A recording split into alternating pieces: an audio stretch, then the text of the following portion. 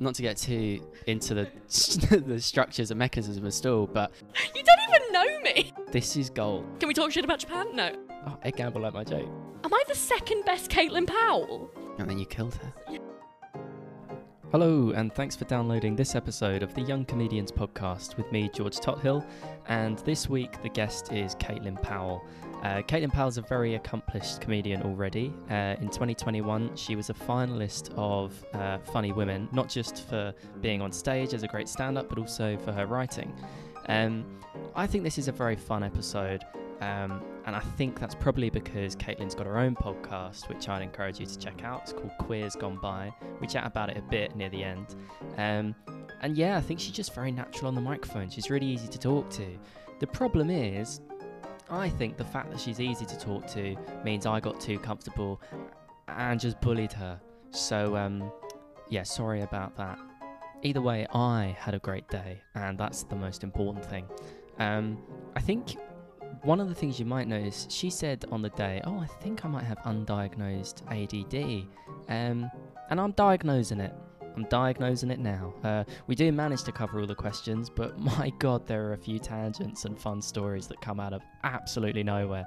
So do enjoy that. Here's just a quick example of the kind of thing I've had to edit out to make this coherent. Oh my God, there's another guinea pig. Or hamster or whatever. I mean, honestly, I'm bullying her in the little intro where I'm apologising for bullying her.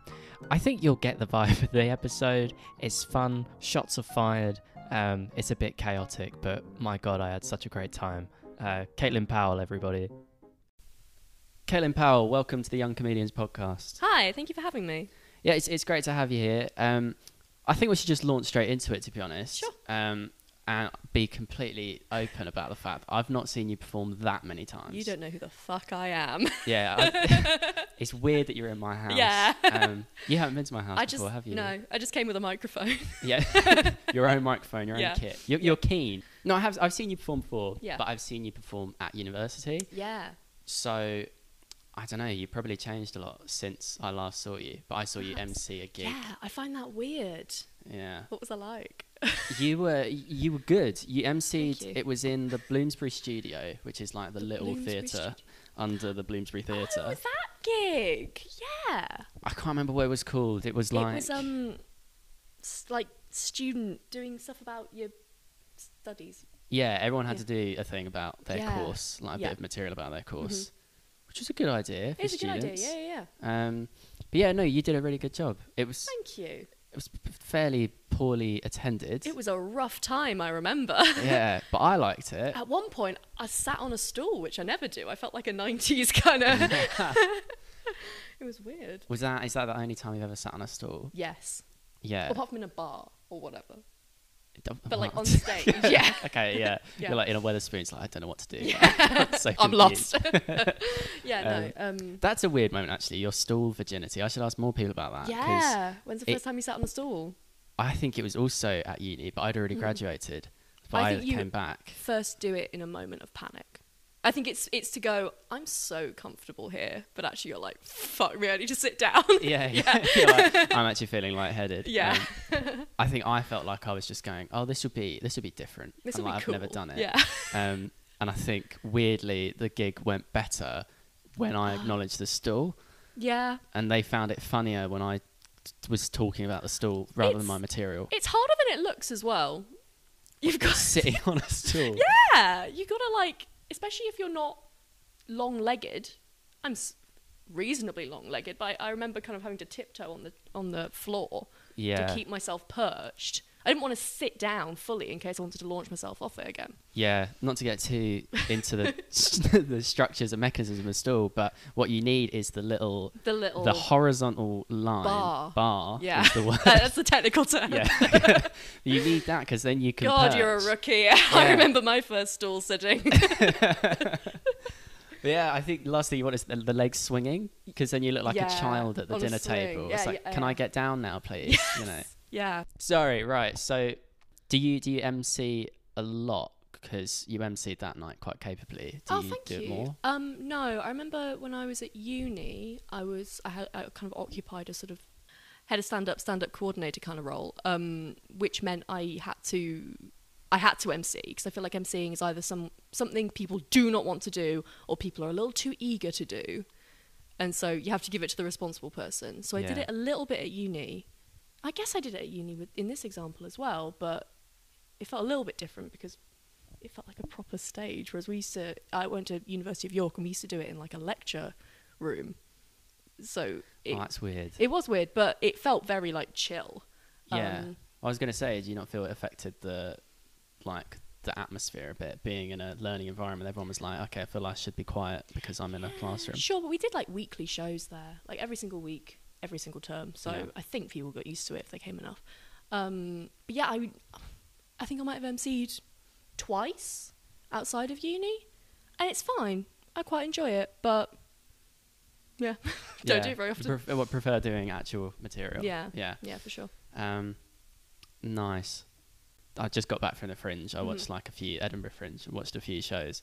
And I saw Patrick Spicer do his show. Oh, yeah. And that was in a classroom. Was it? Like a lecture theatre. Reece Nicholson as well is in a lecture room. It's very odd. Yeah. I didn't see his show. I wish I'd. It's good. Yeah, I saw his Netflix special, and it was weird. I don't know. It was just.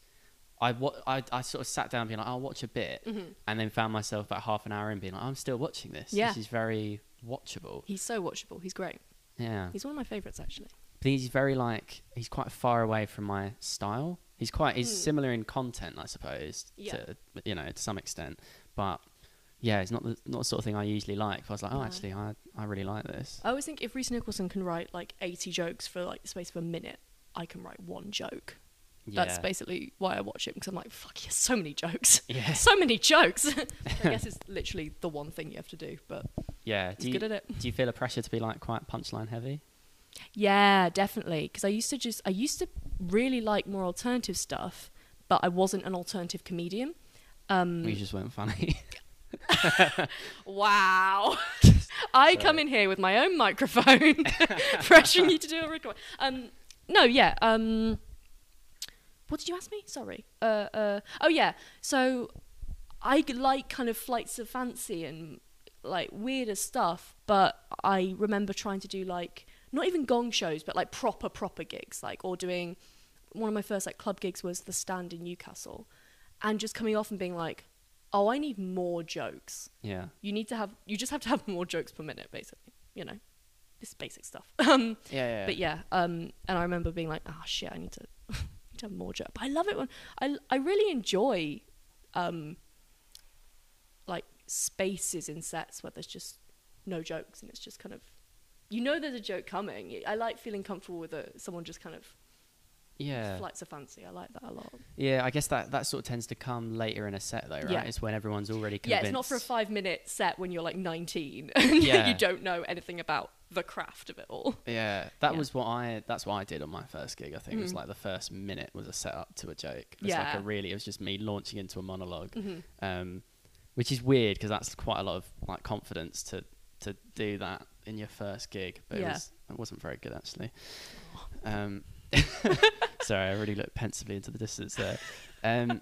So you say that you started doing comedy up north, yes, before coming down to London.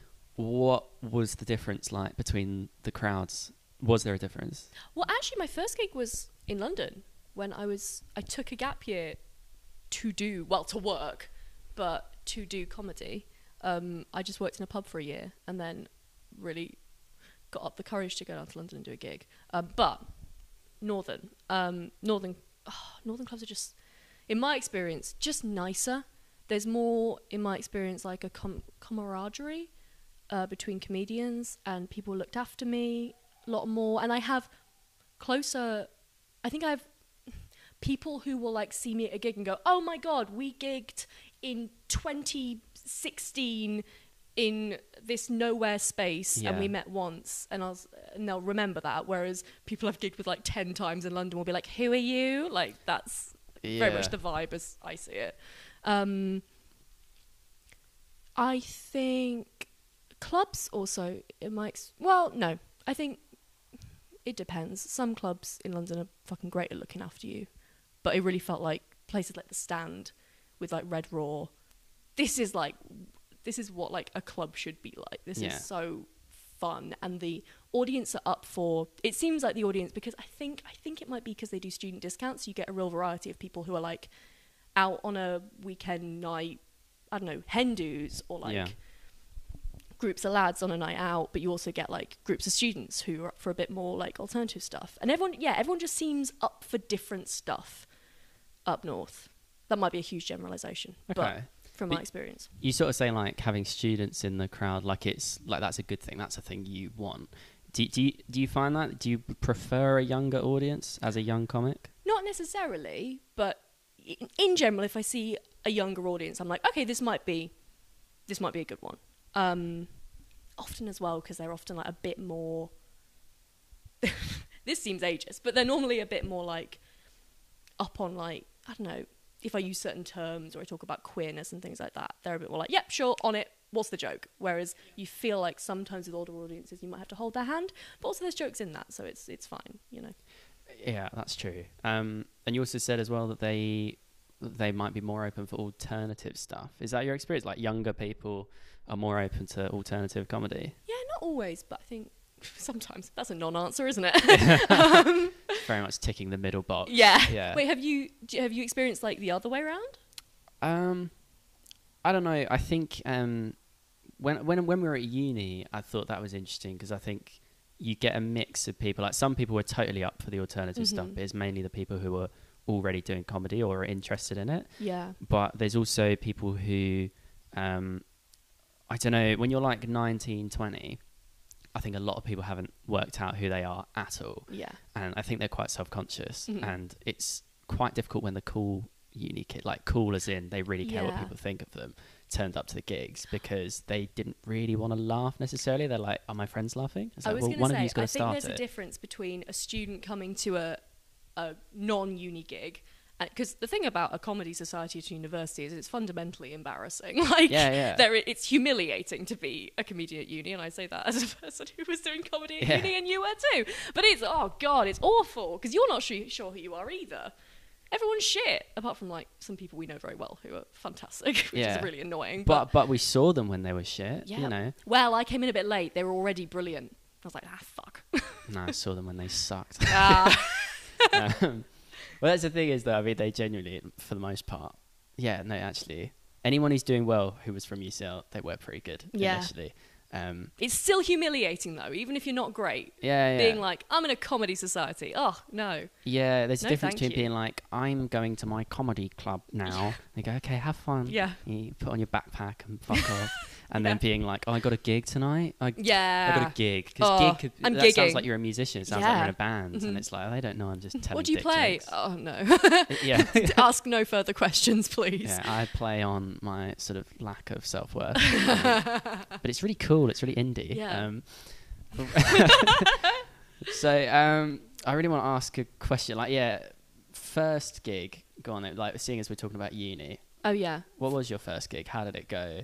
My first gig, so I wanted to do stand-up from when I was like 12. Like, I used to watch clips of comedians over and over and over and over and over again, and like write it all out like a script and like look at it. It was fucking weird in retrospect. You wrote out their sets? Yeah. I don't know. I'm very obsessive like that. But so I knew I wanted to do comedy for ages, but I was very scared and also lived in the middle of nowhere, so there was nowhere really to do it. I could have gone to Birmingham in retrospect. That was relatively close by, but I don't know. I was like, I'm going to go to London. Right. Seek my fortune. So I took a gap year and worked in a pub for a bit and used that money to tootle down to London and did... I don't think it's still a thing, so I think I can shit talk it. Go on. I'm going to float it and you can be like, nope. Okay. Or you can be like, yeah, go on. The Lion's Den? I don't know. In Shaftesbury Avenue. Let's go. I was really worried you were just going to say like a country or something. Be like, no. Japan? Are they still around? I'm going to go in. Can we talk shit about Japan? We don't know. No. The Lion's Den, it was a small club on Shaftesbury Avenue. And it was like set up. I think if I walked in there and just saw the space now, good space for a club. It might still be a club. Who knows? But they had like a thing on the wall that was like, women, take your bra off and get a free drink kind of vibes. Oh, yeah. In hindsight, I shouldn't have put that up. Sorry. Oh, God. But yeah, and I remember I did 5 minutes and I had my little script in my hand and I was shaking and I did pretty well. I got laughs. I got more laughs than the guy who went on before me and wrote a poem about his ex's vagina. Oh, it was just... And again, in hindsight. Yeah. Sorry. That's why I came in here. And then he, afterwards, he like pulled me aside and said, yeah, that was great. Yeah, you got laughs. Just cut the feminist crap. Again, you shouldn't have done that. Yeah. So that was really odd. And I think, I've thought about this before, I think that's the first time I realised, not exactly that I was like a woman, so to speak, quote unquote, but like oh, people are not gonna like me in this because I look a certain way and I sound a certain way. Yeah. That's gonna be a problem for people. And I think I'm always a bit aware of that. And I guess loads of comedians who aren't necessarily like, I guess if you're not a straight man, or maybe if you are as well, you might go to a gig and be like, okay, they're gonna assume loads of stuff about me before I even get on stage. But I think getting that response after a first gig was a lot. Yeah. And then I went back a few months later. And that one I got followed home from the gig by a guy. Like another act. Yeah. So that was terrifying. Not home as in back to Worcester, but to where I was staying. It's terrifying. Fucking hell. Yeah, so my 2 first gigs were actually kind of emblematic of the industry. Yeah. In retrospect. Yeah, I guess like 5 years' time, you'd be asked, like, do you know what you're getting yourself in for? You'd be like, yeah, straight away. Yeah. Straight away. Absolutely. Baptism of fire. Yeah. Do you think so? I mean, someone being like, it probably won't be the only factor, but someone being like, cut the feminist crap. Like, do you think that's made you want to do more? Feminist more crap. Feminist crap. You do quite a bit of feminist kind of stuff, crap, right? Yeah. Really careful. Yeah, I guess so. I mean, if someone tells you they don't want to hear it, my general reaction is to do more of it. So yeah, although that's annoying in itself because then those kind of people also have the habit of pigeonholing women or queer people or whatever into, oh, you only talk about that. Yeah. So it's weird. It's something I tried not to do for ages. I was like, I don't want anyone to look at me and think feminist comedian. But I was like, actually, what? It doesn't have to be my only thing, but there's literally nothing wrong with that. Yeah, I had a very similar thing with gay comedian. And yeah, it's got to the point if I do a longer set, I'm trying to like come out later in the set. It's like, sure, yeah. I don't know if it's for the audience or if it's proving to myself that I'm funny without talking about fucking men. I get what you mean. Because I mean, that is funny. Yeah. But yeah, I come out about a quarter of the way through. Also because, like, I think people don't necessarily assume I am. And I'm like, no, you need to know. Yeah. But don't you dare make any opinions based on it. Yeah, so. It's like you've already made your opinion. Yeah. So, you're done. I've kind of cornered you. Yeah. But I don't know. I always think it refreshes the set a bit as well. It's like, oh, here's a new topic, here's some new material. Yeah. It just opens another door. Yeah. So one of the bits I'm trying to make more regular on this podcast is asking people about a bit that they've got or had that just never really worked. Like they tried it out, they're like, this is the best joke ever, and the audience is like, we don't get it. Do you have a bit like that? I'm trying to work on a bit right now. Maybe by the time this goes out, it'll be working and killing in comedy clubs across the land. Okay. Or maybe I'll have got rid of it. Yeah. I heard someone describe themselves, and this is like a common thing. It's like a meme, right, of being 2 kids stacked in a trench coat.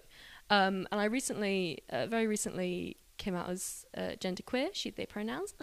And I was trying to think about like how I've always felt very uncomfortable with like this kind of one of the girls kind of phrase, and like, and someone said, oh, you're like 2 kids stacked in a trench coat. And it's like, yeah, but like even that feels a bit like, you know what that is. You know, you see 2 kids stacked in a trench coat and you're like, yeah, that's 2 kids stacked in a trench coat. I feel like 2 kids who got it wrong and they're doing it like horizontal like a pantomime horse. All right, so I think that's fucking hilarious. Visually, that's funny, but I didn't understand that. What do you? So it's. What's that got to do with gender? Sorry. You feel like two kids in a trench coat. You know the phrase, feel like two kids stacked in a trench coat. No. Oh. Then maybe that's where I'm going. Is that a phrase? That is a phrase. I thought it was just sort of a cliche of like how kids get into cinemas. Oh yeah, it is. So it's what, like imposter syndrome? Yeah, yeah. Maybe I just need to make it clear it's imposter. This is the thing.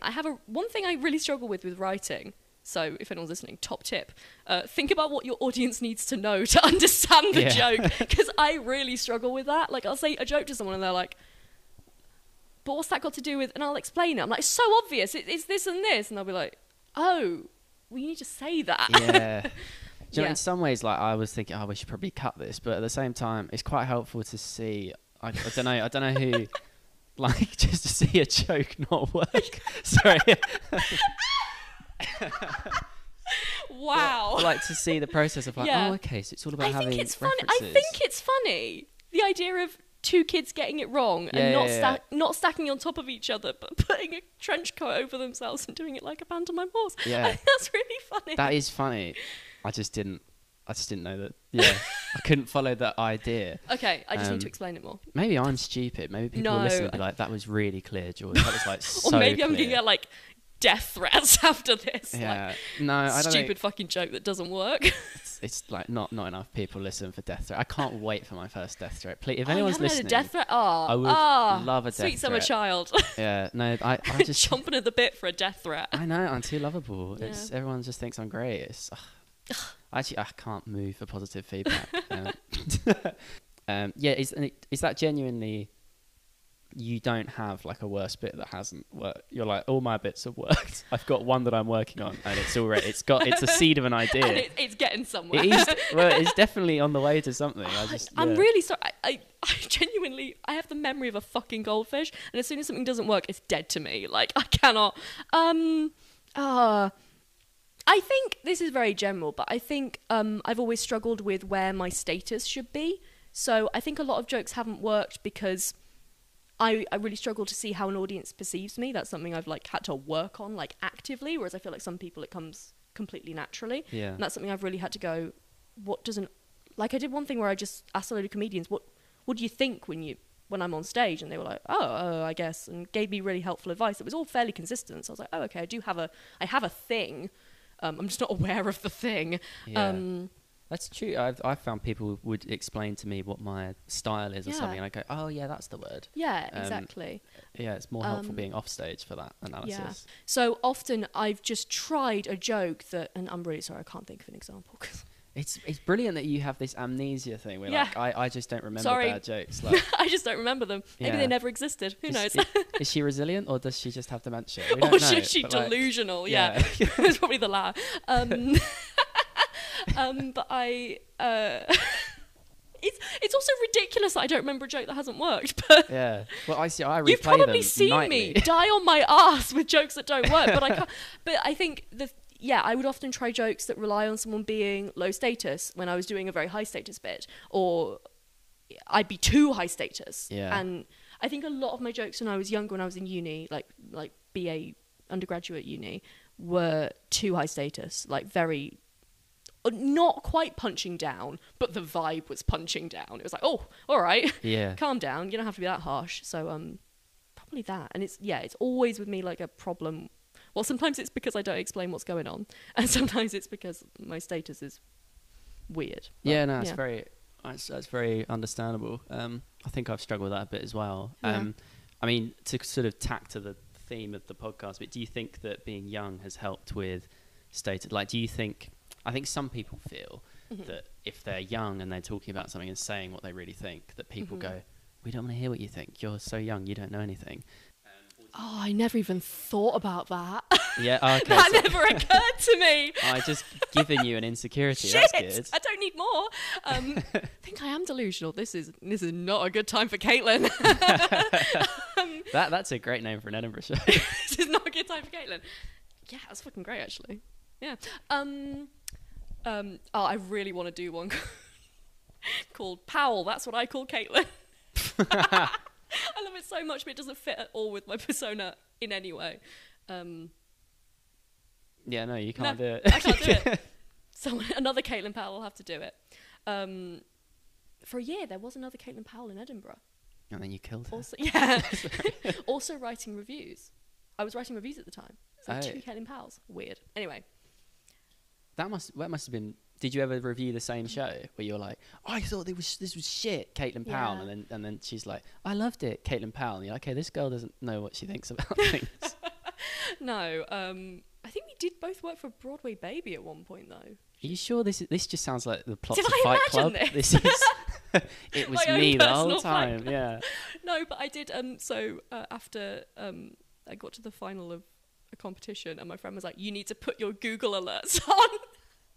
Which, your Google alerts. Yeah. They were like, you need to put your Google alerts on, so you see when reviews come out and like, who's talking about you? And I was like, I think that'll make me insane, but all right. And it was a crazy making exercise, mainly because after a while, this other Caitlin has become a journalist. Yeah. So I get loads of Google alerts for someone who isn't me. The thing I would worry, like for me, my name's not that common. But like, if you had like a Caitlin Powell's fairly, if you were like a John Smith or something, it'd be the worst thing in the world because you keep getting news being like, oh, there's been a stabbing and I died again. Like, was that me? You have to like keep checking. Yeah, you wouldn't want all the news if everyone called you. No.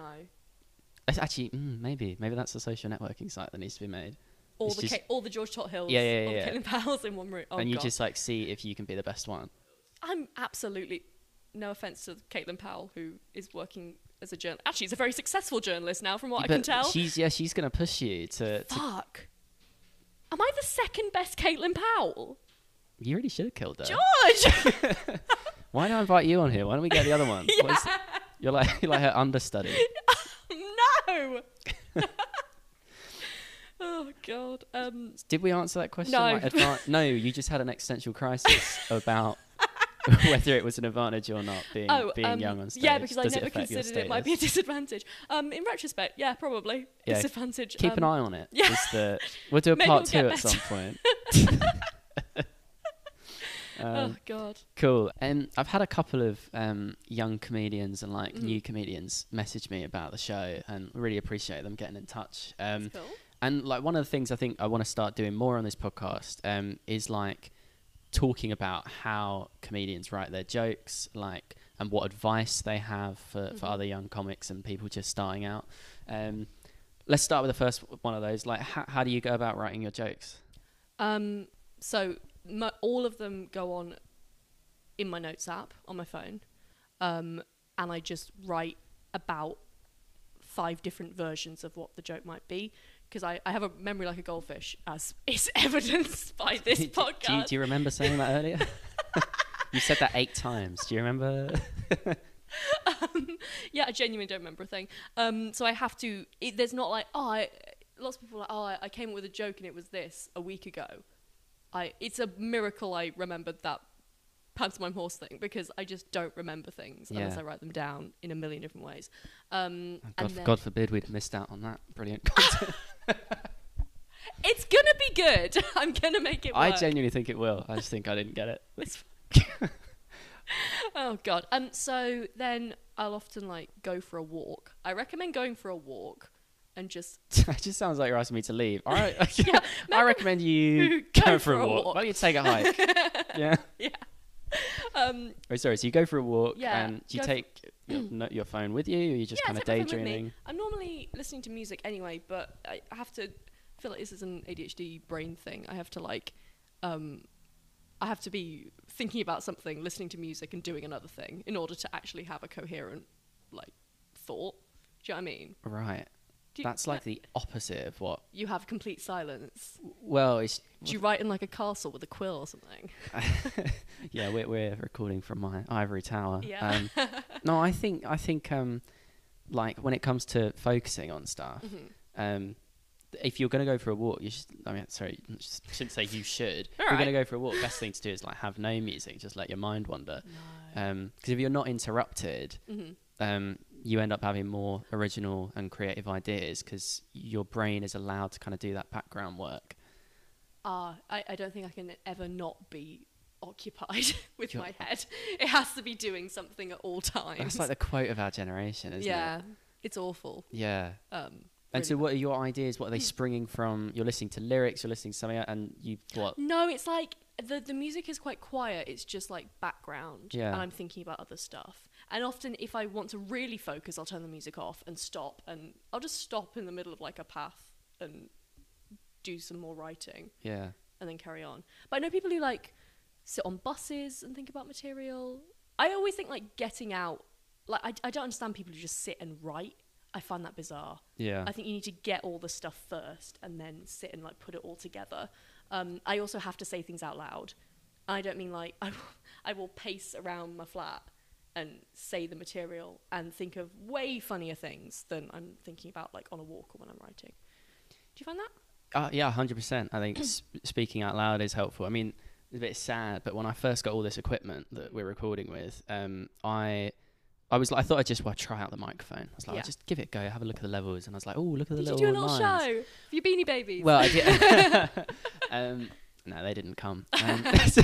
I did like, I just decided to do some bits because I had a microphone in my hand. I was like, I've got a microphone, I'll do some stand-up. And it was a really good way of like workshopping bits. I had like 5 or 6 recordings, and I need to do it again at some point, but just 5 or 6 recordings of the same bit, getting better. Yeah, definitely. Like listening to yourself is helpful. I really struggle with. Do you record every single gig you do? I try to, but I often really forget. struggle with it. Or if I do it, I never listen to it back.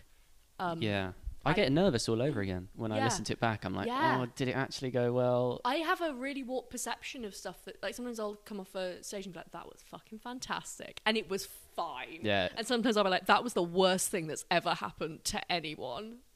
And it'll be fine. Yeah. Maybe I'm just a fine comedian. With an excellent bit about pantomime horses. You're writing your next review. I'll eat my words one day. So that kind of covers the first of that 2-pronged question I asked a little while ago. The other part is any advice for young comics or new comics starting out?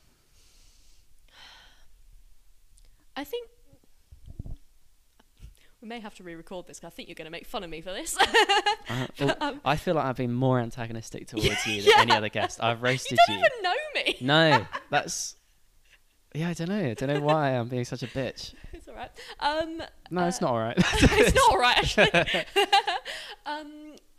So the thing I genuinely found the most useful with comedy is...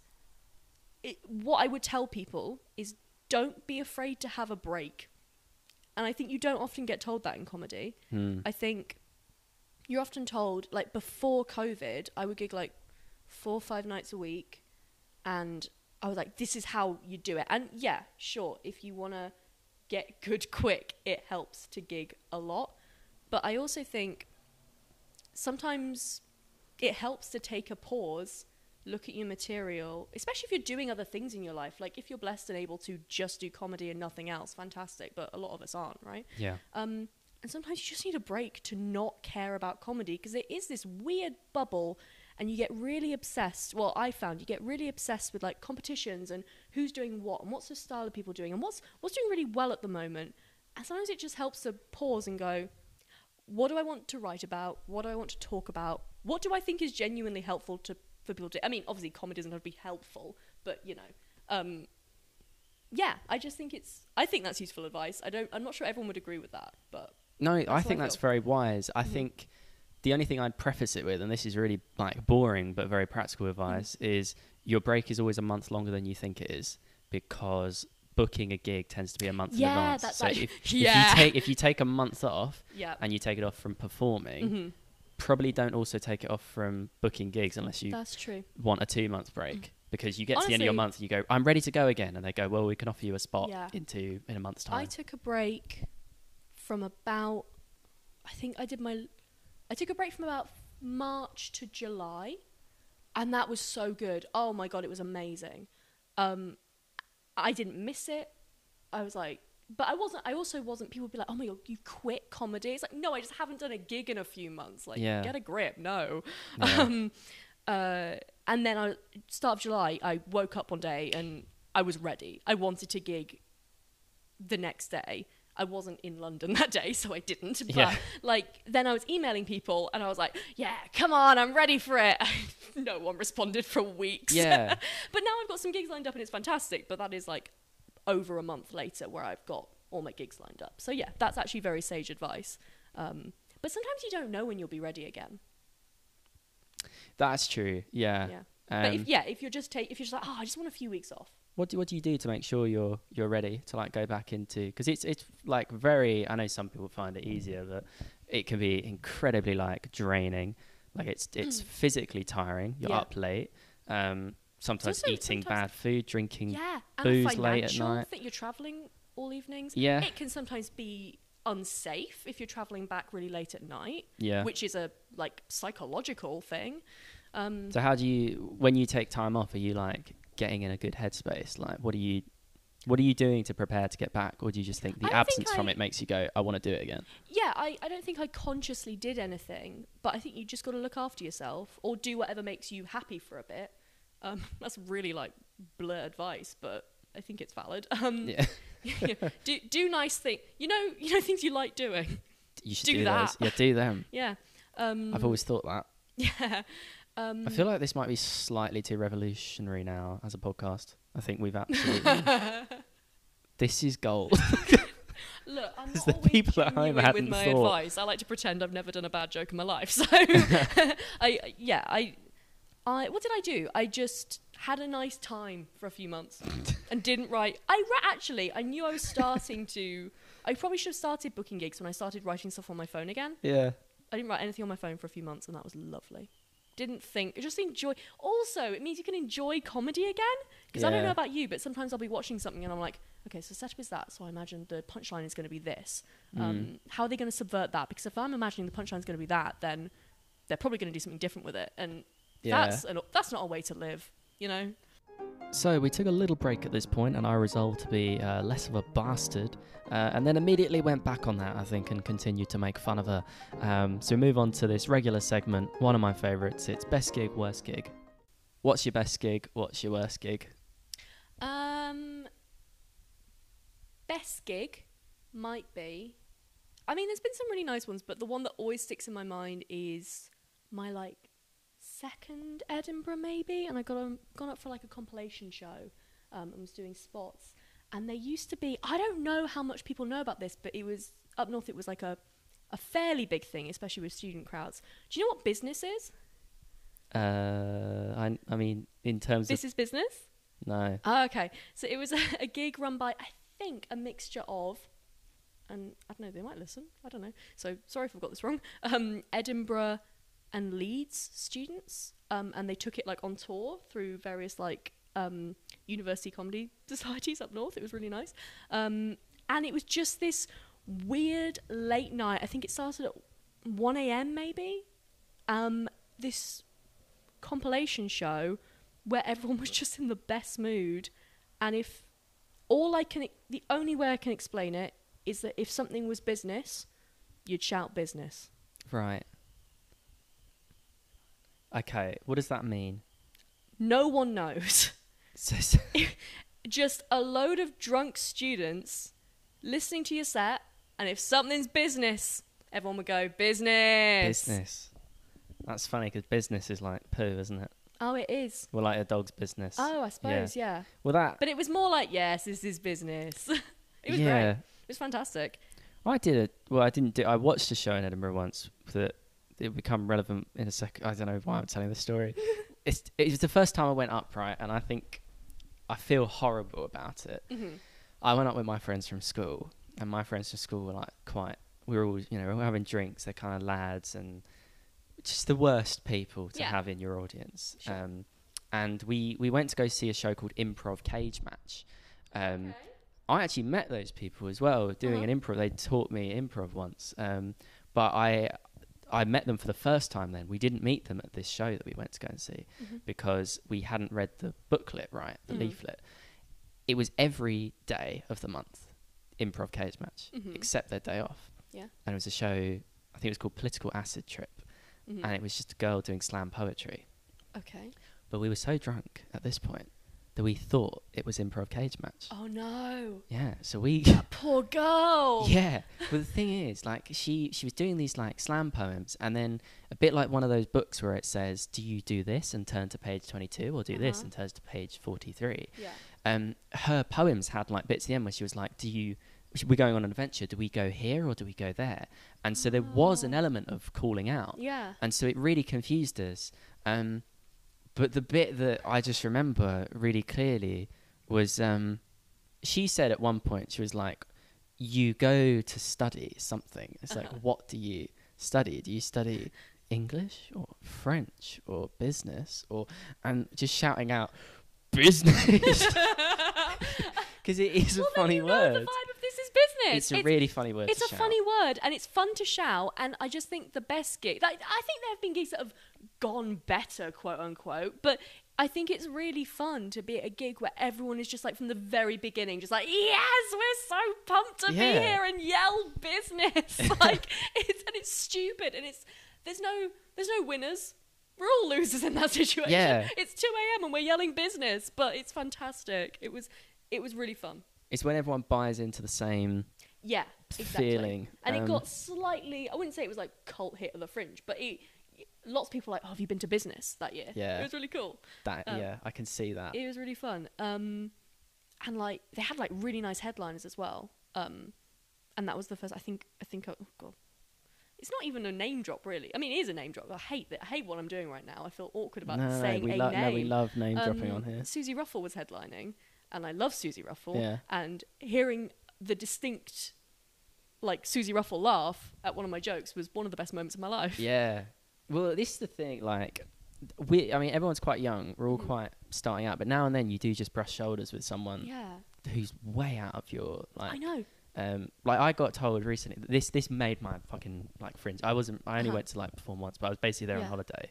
But on the Finley Christie episode, I had to pause it because I suggested a really out of order joke about Princess Diana. And when I saw him at the fringe, I was like, joke. he notably omitted it, and I was like, I said, is it not working? Did it not work? And he was like, I've done it sometimes.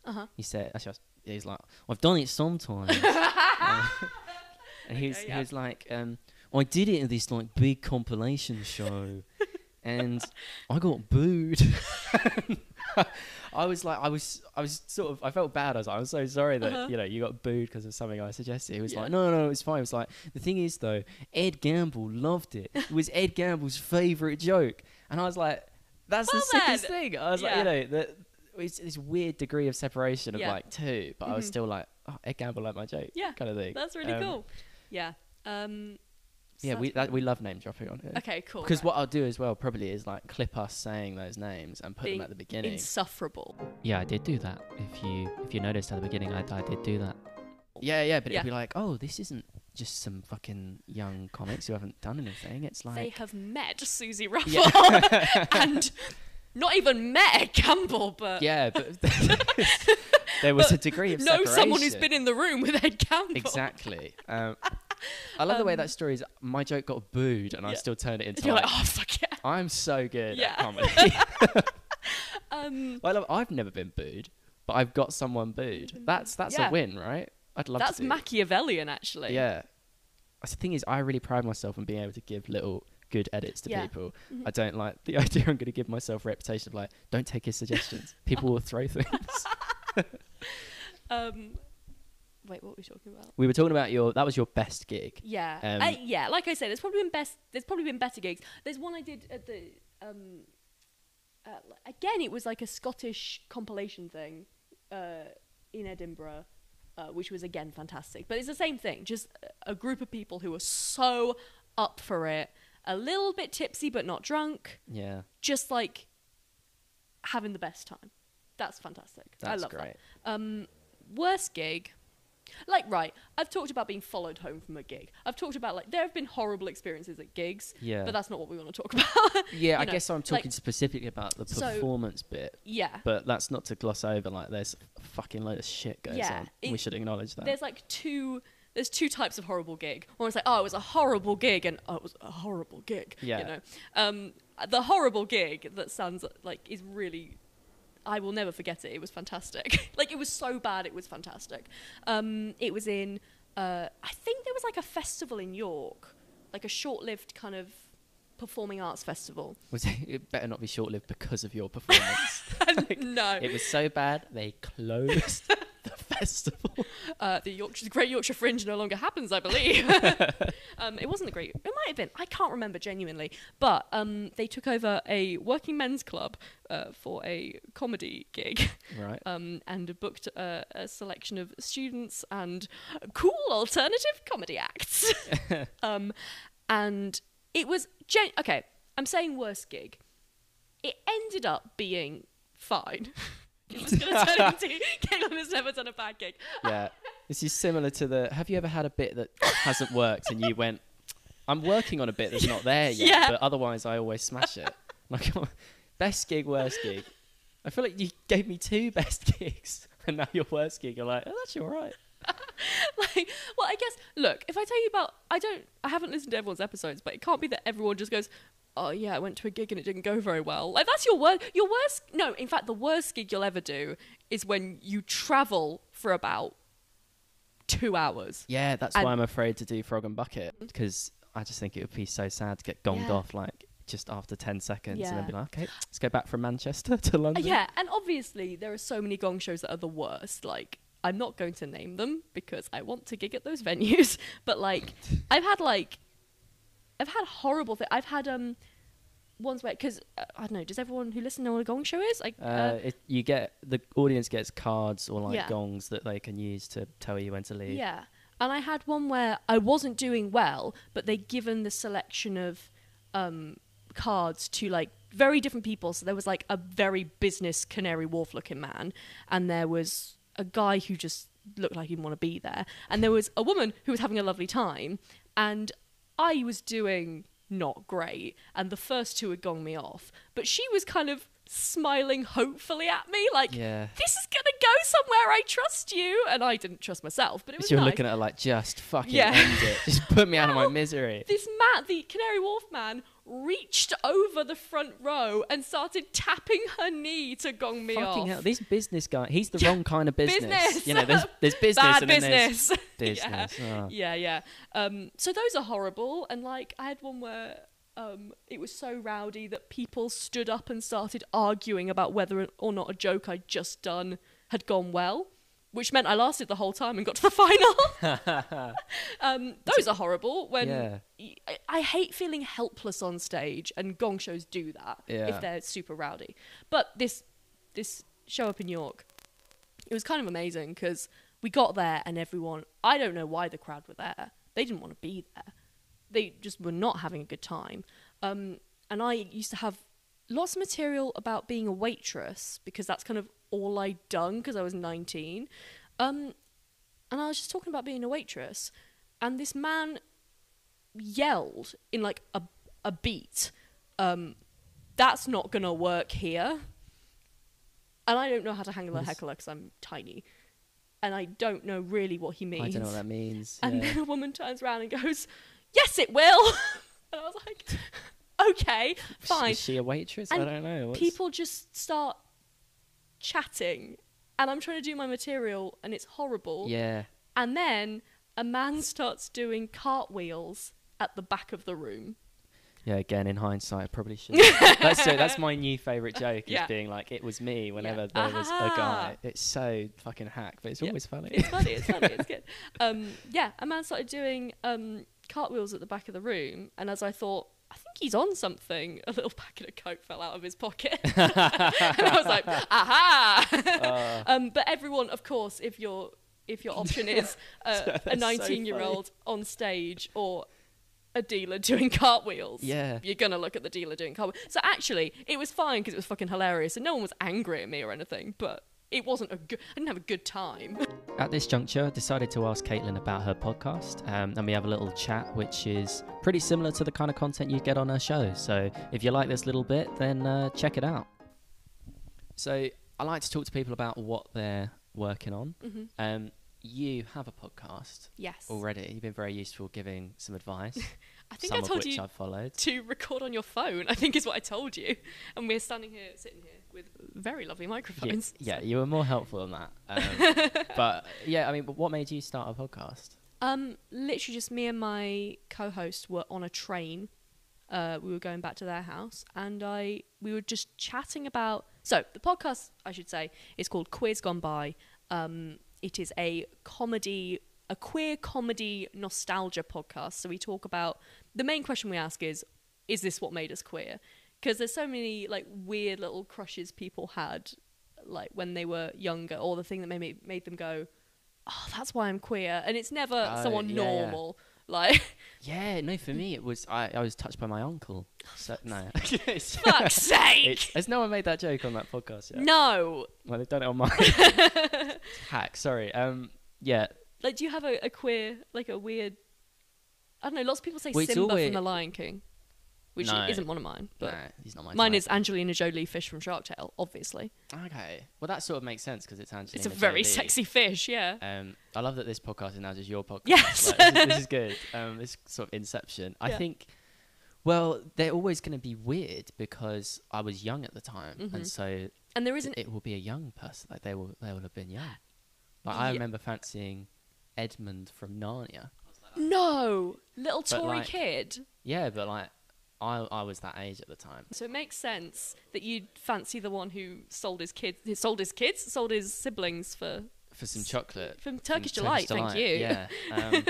This is what it's done to me. I'm now an expert in things that I don't care about.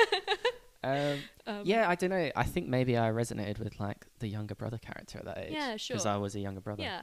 I mean, to make it very clear, we don't sit on the podcast and be like, oh yeah, fucking hot kid. Yeah, who was but the we do fittest talk about 12-year-old? Because like when you're a kid, you'll be like, oh my god, they're fit, but you don't know what to do with that emotion. So we just talk about that. Now, I try out a new ending format here, which I immediately derail with a story. But this is how I'd quite like to end episodes in the future. So enjoy it as much as you can. I think it's a funny story that I derail with it. I think it's worth it. One of the criticisms of this podcast is that I don't wind it down properly. There's not like an outro sort of... The conversation ends very abruptly. All right, fuck off. It's like, and time. But I think a nice way to end, because I mean, I would do this on my own just in the editing, but it'd be nice with the person here, is to like, usually plug a show they're doing. I don't think you've got anything coming up. Not coming too soon, but we'll plug that at another time. But let's just like plug shows we've seen and that we think people should see that are kind of on at the moment. Both at the Fringe for a week, right? I went for like 3 days. Oh wow, okay. Cool. It was really hectic. Okay. I was like late to almost everything. Well, in fact, actually, I went to see Jamie D'Souza's show, and I missed it the first day, like because I was that late. I was like, I'm not gonna get in. But I saw him later and was like, oh, I'm so sorry I missed your show. And he was like, oh, just come along tomorrow. And I was like, I've got a ticket. And he was like, yeah, it'll be fine. Just just use that ticket. It'll be all right. And I was like, I will be late to it. I'm seeing Garrett Millerick, who's brilliant. You should see him. And I was like. So I don't know why I'm plugging Garrett Miller. Like he needs this podcast. Like he can't sell tickets without this shit. I'm thinking of everyone I really enjoyed in Edinburgh, and it was very much people who do not need my help. Yeah.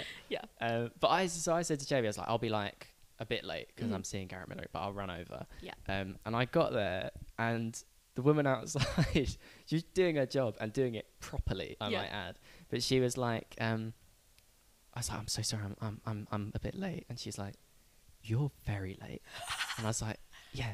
So I was like whispering because I was outside the thing. I was like, yeah, but it's fine. Like, I know him. He said I kept going. Dickhead. I was trying not to do it like a type. You can't say that without sounding like a knob end. I was like, I should be in the VIP area. Like, you can't say that. But I was like, it'll be fine. Like, he'll be fine with it. And she was like, I don't know. She's like, can I see your ticket? And I was like, yeah, there's my ticket. She was like, this was for yesterday. I was like... You're even later than you thought. She's like, you are a day and 20 minutes late. It's like, he said it's fine. I have so much time for this woman who was taking no shit that day. Yeah, but I was like, she's so right. She's completely right. Absolutely right. But I managed to get her to like take a risk on me and open the door and let me in. And I was so relieved because Jamie just roasted me for being late. Yes! But he roasted me in a way that was like, at the end, he was like, I told him he could come late. Okay, it's fine. Phew. But like, I was like, I really hope she heard that. Because fucking hell, I blagged my way in there. I was a day and 20 minutes late, and I was like, oh, I know him. It'll be fine. Just let me in. You know, as soon as she closed the door on you and heard Jamie be like, oh, this cunt, she was like, yes, get him, Jamie. Oh, it was bad. The experience. The show was very good. Mm-hmm. In fact, I don't know if he's going to do like a Soho run or something, but he should. Surely. If he does it in London, definitely go see his show. Mm-hmm.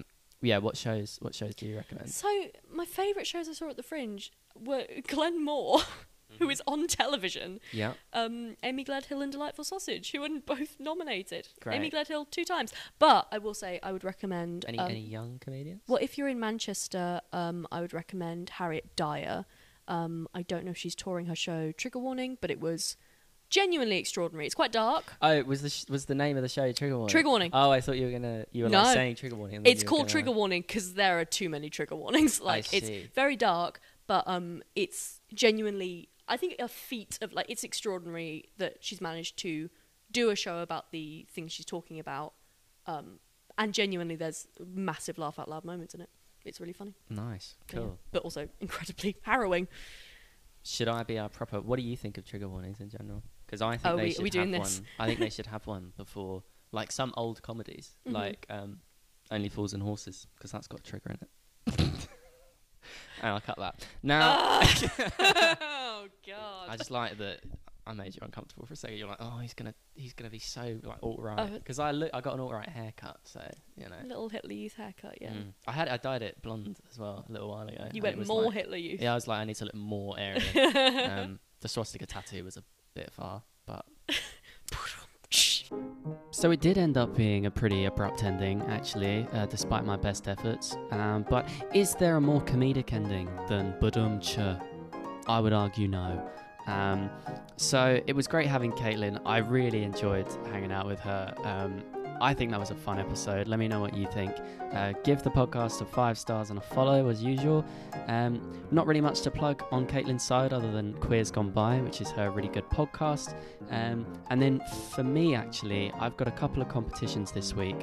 One will be on the day this podcast drops at 2 North Down, a new acts competition. And then on Friday, the 9th of September, I'll be doing the Leicester Square New Comedian competition at the Museum of Comedy. So if you follow my Instagram at George Tothill, you can find tickets in my bio for that. Please do come along and support.